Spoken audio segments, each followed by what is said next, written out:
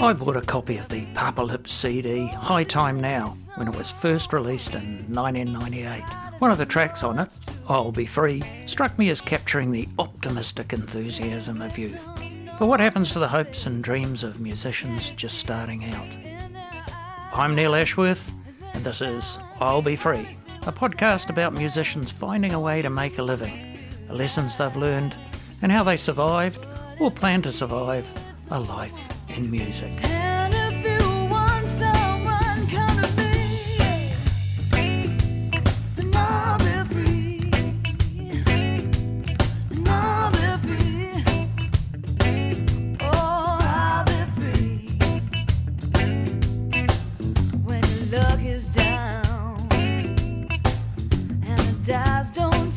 This is the third episode of the Balmain trilogy. You know, a lot of people fall into the trap too when they're younger, where they don't value themselves enough. It takes a lot to get up there in front of a crowd. Cara Granger fronted Balmain R&B band Papa Lips with vocals and guitar. I spoke to her in the CBAA studios in Alexandria after her appearance at Bluesfest 2021 was cancelled, and she was about to return to Nashville, where she now lives. Since Papa Lips, she's forged an authentic solo career. Let's find out how. A real scene in Balmain in the 90s, wasn't there? Surely was, yeah.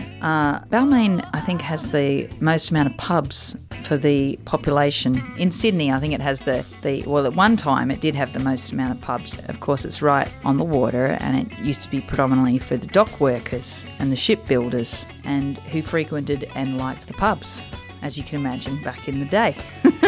There was loads of great live music venues, and the time I was growing up, and as I started to go and explore the pub scene, blues and soul was really popular at the time. I mean, nearly every night of the week you could go to Balmain and see a soul or a blues or a funk band, or there'd be a jazz band on the Sundays at the Unity Hall Hotel, Roger Janes and the crew. A lot of music in Balmain. You're going to Balmain High School? Yeah. And your brother's a couple of years older than you? That's right. I've got to be honest, you're making me dig deep into the filing cabinet here, Neil.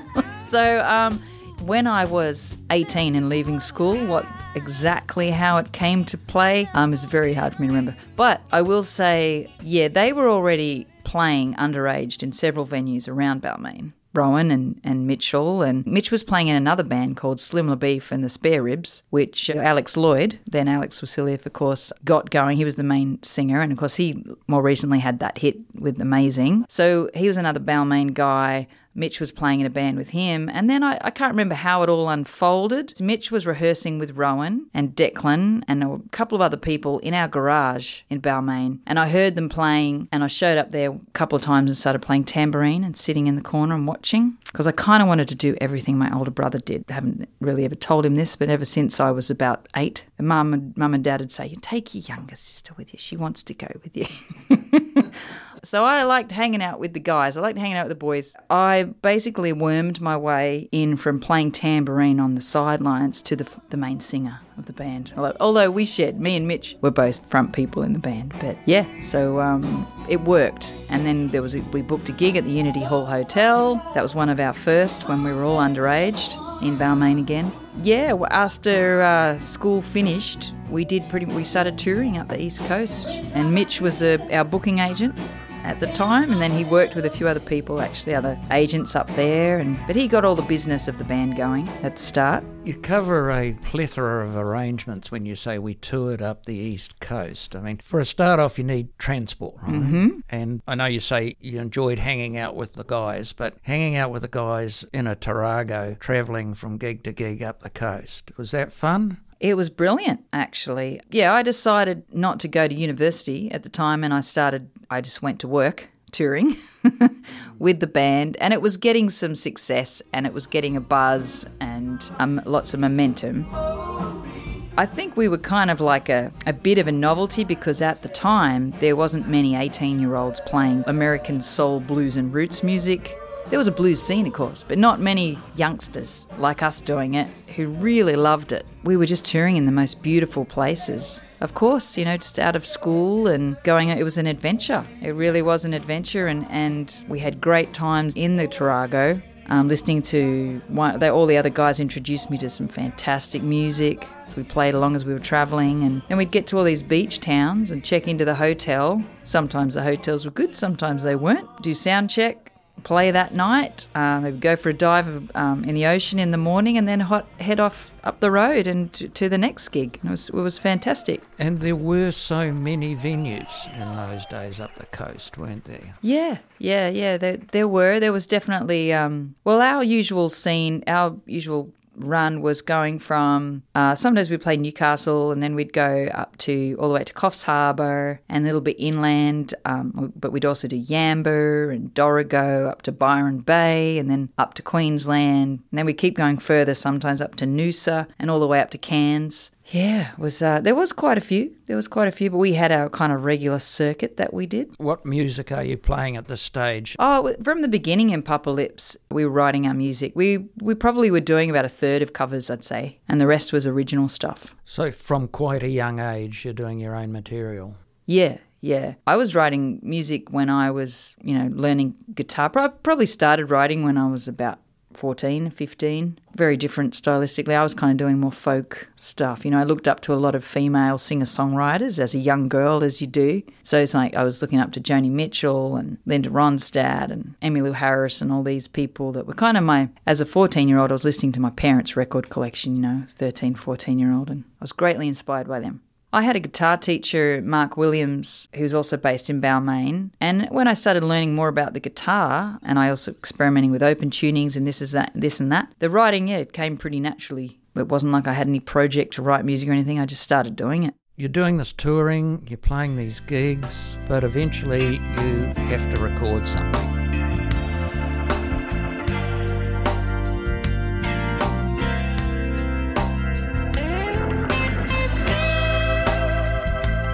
Yeah, so it's interesting too. When I joined the band with my brother and first when Papa Lips came to be, even though I was writing more of this folky stuff, I wasn't writing a lot in that incarnation in the beginning. I was contributing because we'd all get together, and I think a lot of it was Mitch was bringing a lot of his stuff in, and we were also working with Clayton Doley at the time, from the Doley brothers, and I'm sure people are aware of him, but an incredible, unbelievable Hammond organ player, pianist. He was writing, Mitch was writing it, and then me and Deck and Ro, I think we all contributed to that too. But they were bringing the bulk of the songs in, and we'd work on them. And then it wasn't until the second album that we did that I started, and Declan, everyone started pushing more about all of our songs into the mix. This is High Time Now. Yeah. High time now. I'll Be Free. I think we recorded Harmony possibly at 501 Studios with Trent Williamson, who is a brilliant engineer. And he's a fantastic harmonica player. And I remember Trent was working there. Right. As an engineer, or as assistant engineer at the time. He was the same age of all of us, and I'm pretty sure we got the night shift for the cheap.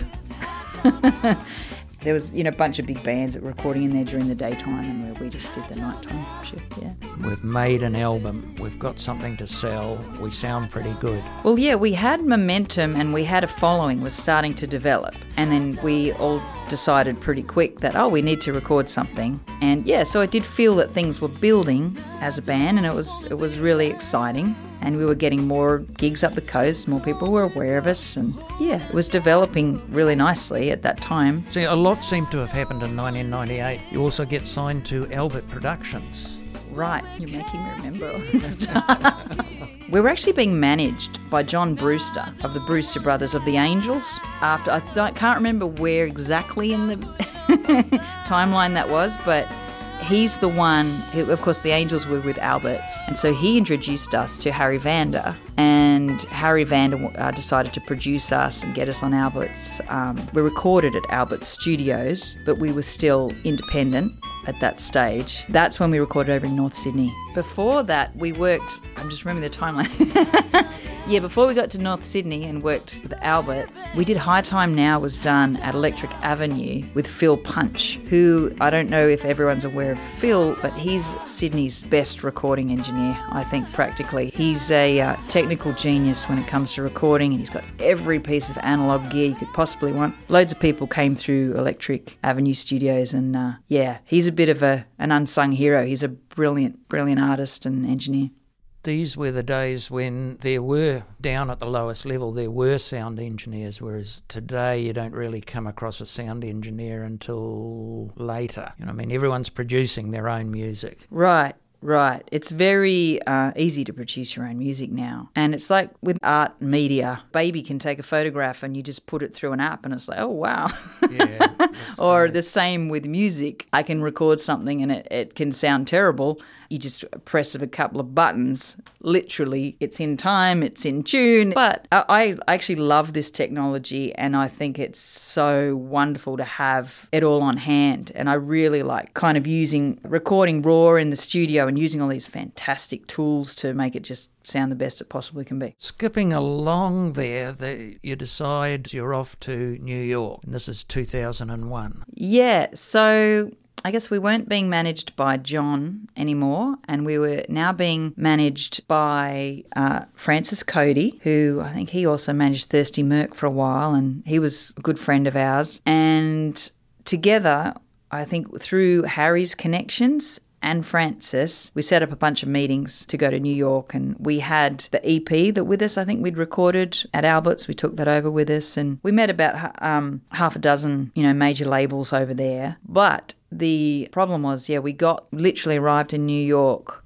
2 days before September 11. And I basically remember waking up on the day, I think Francis knocked on my door and said, put on the TV, and the first plane had gone in the towers at that point, and everybody was they were like, hunker down, don't leave your room. We're all just in shock working out what happened. And then, of course, we're watching the TV and we see the second plane go in the towers. And, we were just basically then hunkered down. None of our relatives in Australia could get through to us. All the phone lines were completely jammed for 24 hours. There was nobody on the streets. Everyone was just inside. I think we were due to fly to LA a couple of days later, and we couldn't go anywhere. So we were stuck in New York for a week. A lot of our meetings were cancelled. A few people decided to meet us several days after, but for the majority of the meeting, we're all sitting around talking about what happened. Yeah. Everyone needed to talk about it and vent. It was crazy, but I remember, I was walking down the Times Square or whatever the day before, packed, chaos, crazy, and then literally you walk out the next morning and it was an absolute ghost town. You could see all the way down for blocks and blocks and blocks and blocks. Just nobody, because everyone was inside. And I also remember everyone being in such a rush and so busy and this and that. And a few days after, New Yorkers have a reputation to be always on the go and not having a lot of time for everybody. But a few days after, everyone was just venting, talking to everybody, and everyone came together and really helped each other. So it was crazy. Out of that, I don't think it was great timing as a band to go there, obviously. I think it did contribute to why that things there didn't come to be. We just got really lost in the mix at that point. And you're outsiders coming in here. That could have been part of it as well. Yeah, it was crazy. The very 2 days after too, I remember somebody selling shirts on the street, basically death to Osama. But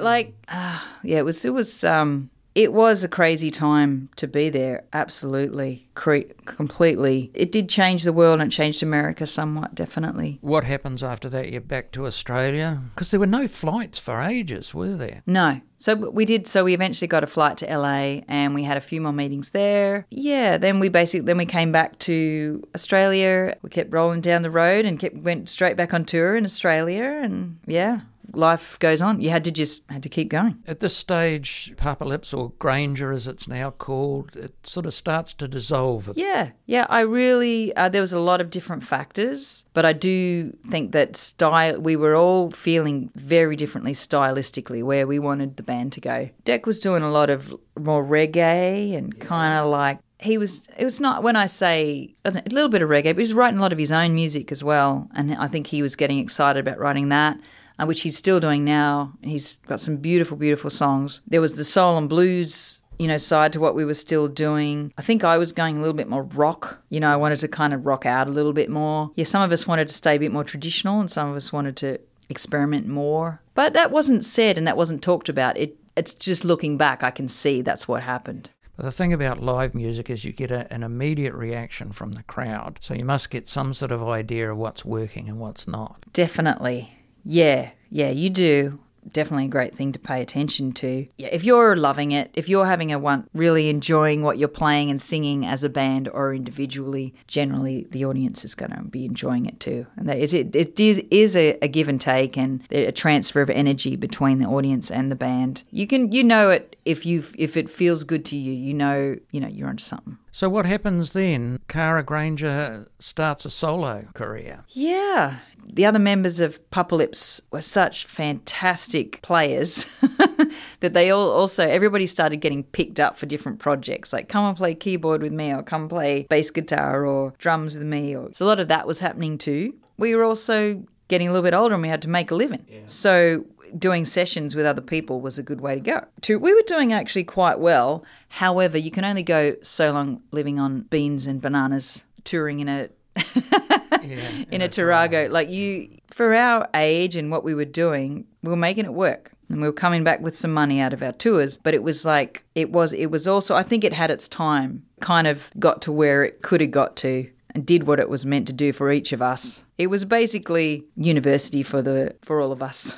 It was where they taught me so much as a player, which you get out of being in a strong relationship, which is what a band is. For several years, whatever it was, 7 years, or, we learnt so much from each other and then we kind of catapulted off into different directions. Somewhere along the line you decide you are moving to the US. Right. I was signed by Craving Records, which is an Australian label. Secret Soul, the EP. That's right. Driving on through this night, still so far to go. I will keep you safe inside.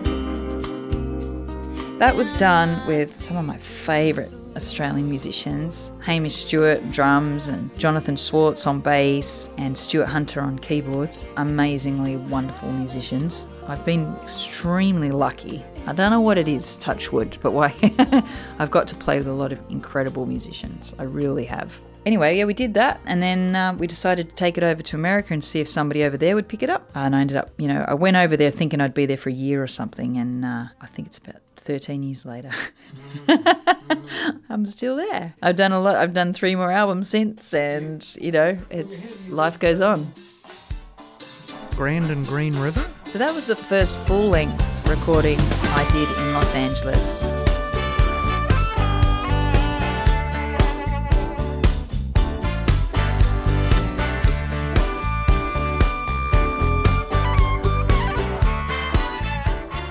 I hear Green River, I think Creedence. Ah, yeah. Well, it's a little bit cryptic, but I was doing a lot of work and performing in Texas and travelling back and forth between Texas and LA. And the musicians on the album, most of them, there was one guy from Texas actually. Most of the others were LA guys. And again, incredible musicians. Even had Richie Hayward playing on a track on that album.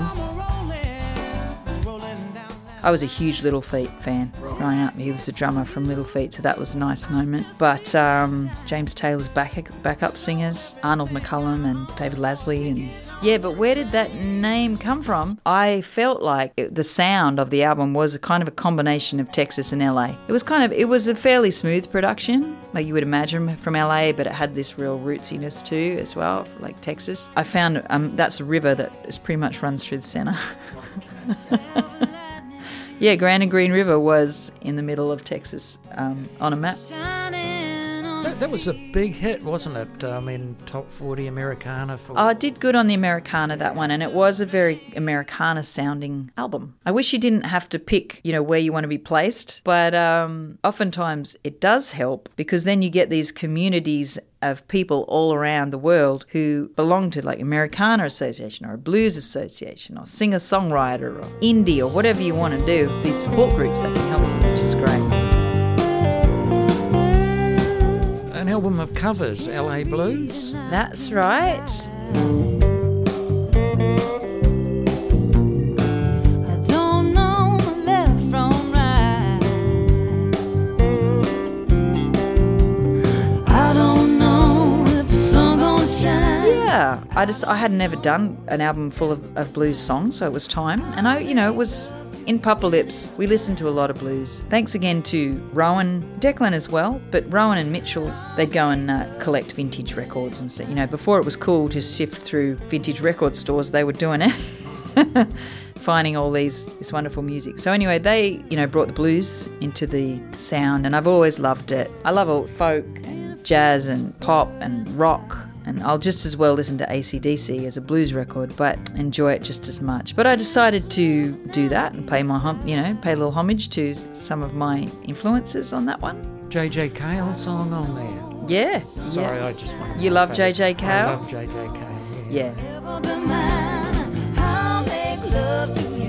More blues with Shiver and Sigh in 2013. Yeah.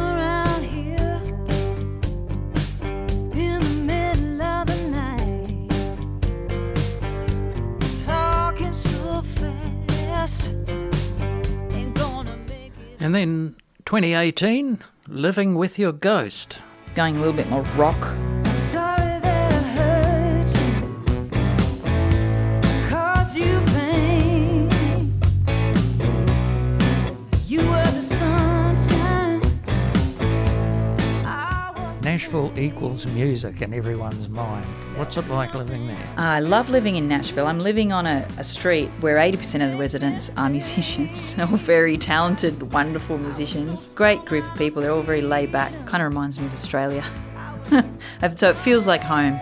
Just very friendly and lovely, lovely people, and it's inspiring, and I feel very much at home because I'm with like-minded artists, and there's always music going on in town every night of the week if I want to be part of that. I can write with other people. It's another way, of course, to be for a different stream of music. Then you might get a placement with some other artist in town or whatever, and I can work on my own band. I can do sessions as a guitar player or a singer as well. Just write for myself, and there's lots of ways you can work as a musician in Nashville. So you're happy there? Absolutely. I've been there 2 years. Yeah, and I found a place in East Nashville, which I landed straight away. Actually, was again very lucky.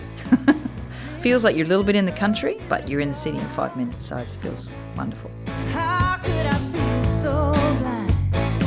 You're making a living? Yeah, so, there's been lots of times on the road up until now where, it's challenging and you're stressed out to pay your rent every week. And this is the lot of most musicians, a lot of musicians. And I'm making some better decisions now. I am living a fantastic life now. I'm very grateful and very appreciative of what I have going now. I'm in a community of musicians in Nashville that I absolutely love. And I'm also lucky that I can come back to Australia today and once or twice a year and do some shows here as well. I've always been incredibly lucky. I don't know what to tell you.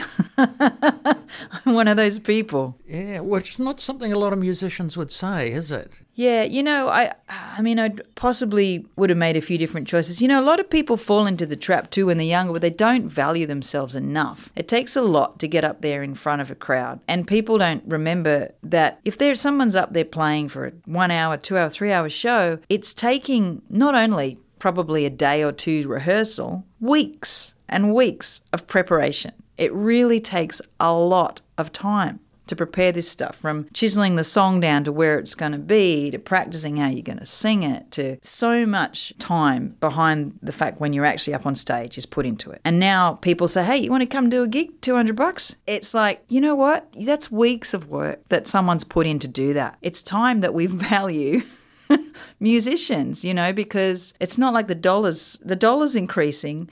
But I've spoken to a lot of people, and still a lot of musicians all around the world will get the same rate that they were getting in 1984, So I think the Arts Council and everybody really needs to support the music scene in Australia and value them for what they're worth. But also it comes back to valuing yourself. Plenty of other good situations where you can earn what you deserve. Don't necessarily also always do it for the guy in the corner. So it's great exposure. You can ride around on the back of a fish and chip truck and... So what happens now with... I'm going to work on an album when I get back to the States. I'm actually leaving tomorrow to get back. And thank you for your time. Ah. I didn't think this would happen, but... I'm glad we're making it happen, absolutely. Glad we made it happen. Yeah, so I'm going to go back and I'm going to work on another album. I have about 5 or 6 songs that I know I want to include. I need to get a couple more. I still like doing albums because just that's really more for myself because it's not really that essential these days unless you're touring. A little bit of touring's opening up. I've got a tour of Florida in June, and I'm also playing the Dallas Guitar Show in soon, about a week after I get back, actually. So more things are coming in. America's opening up again as all the vaccine rollouts are happening really fast there. Yeah, they're leapfrogging us, aren't they? Yeah, well, it's because they have so many numbers. I have a label of my own, which I predominantly have used to put out my own music, but I am working with another band called the South Austin Moonlighters. She's awake before everyone gets up early for the rising sun. They're from Austin, Texas, all fantastic singers and guitar players. Makes breakfast for the one she loves. Used to be, she knew. And also there was, I was working with a blues guitar player from Italy called Dan Franchi.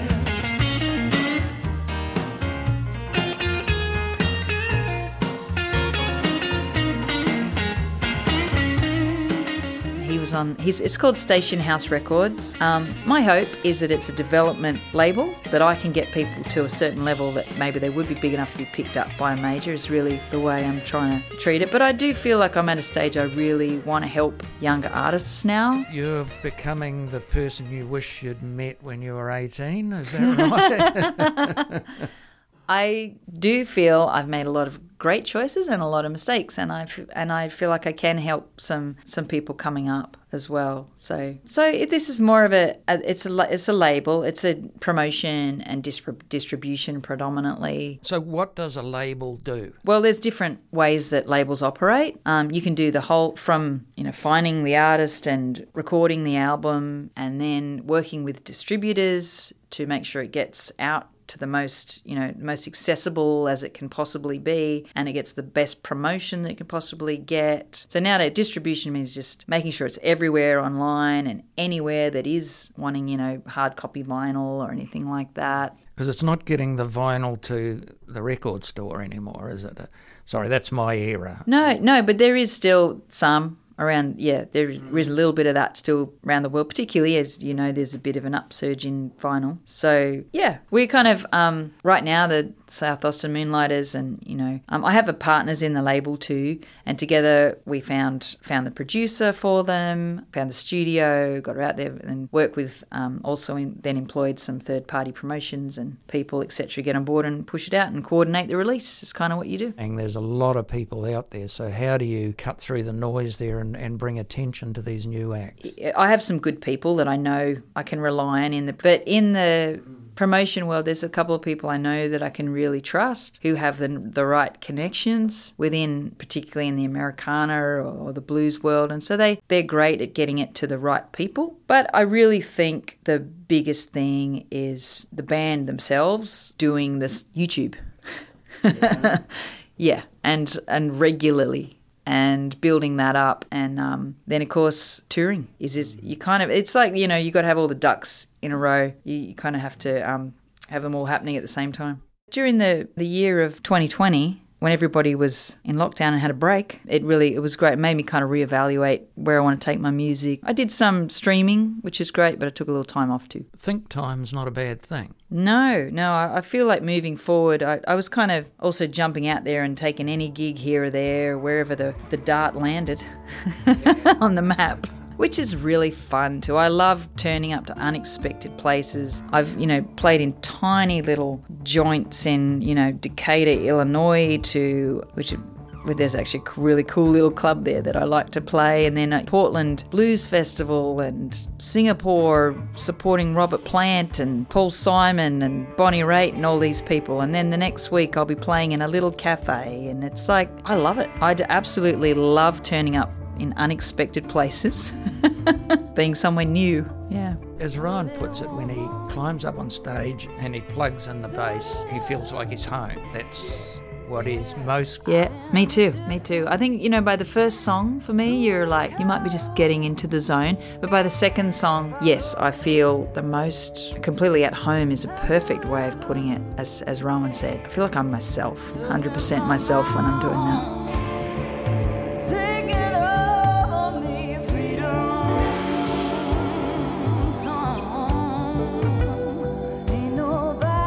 Free? I started playing music because I've always never wanted to be confined.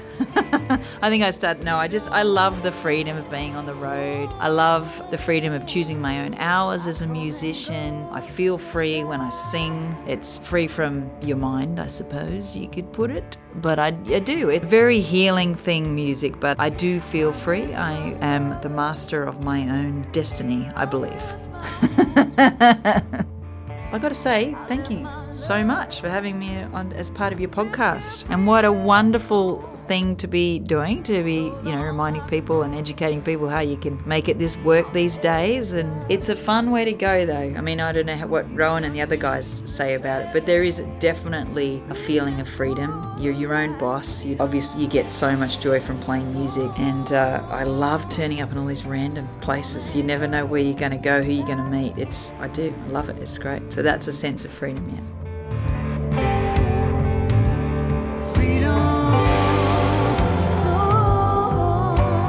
Kara's already back in Nashville. She's already appeared at the Dallas International Guitar Festival. She's working on a new album, and as soon as we hear that, we'll update this episode.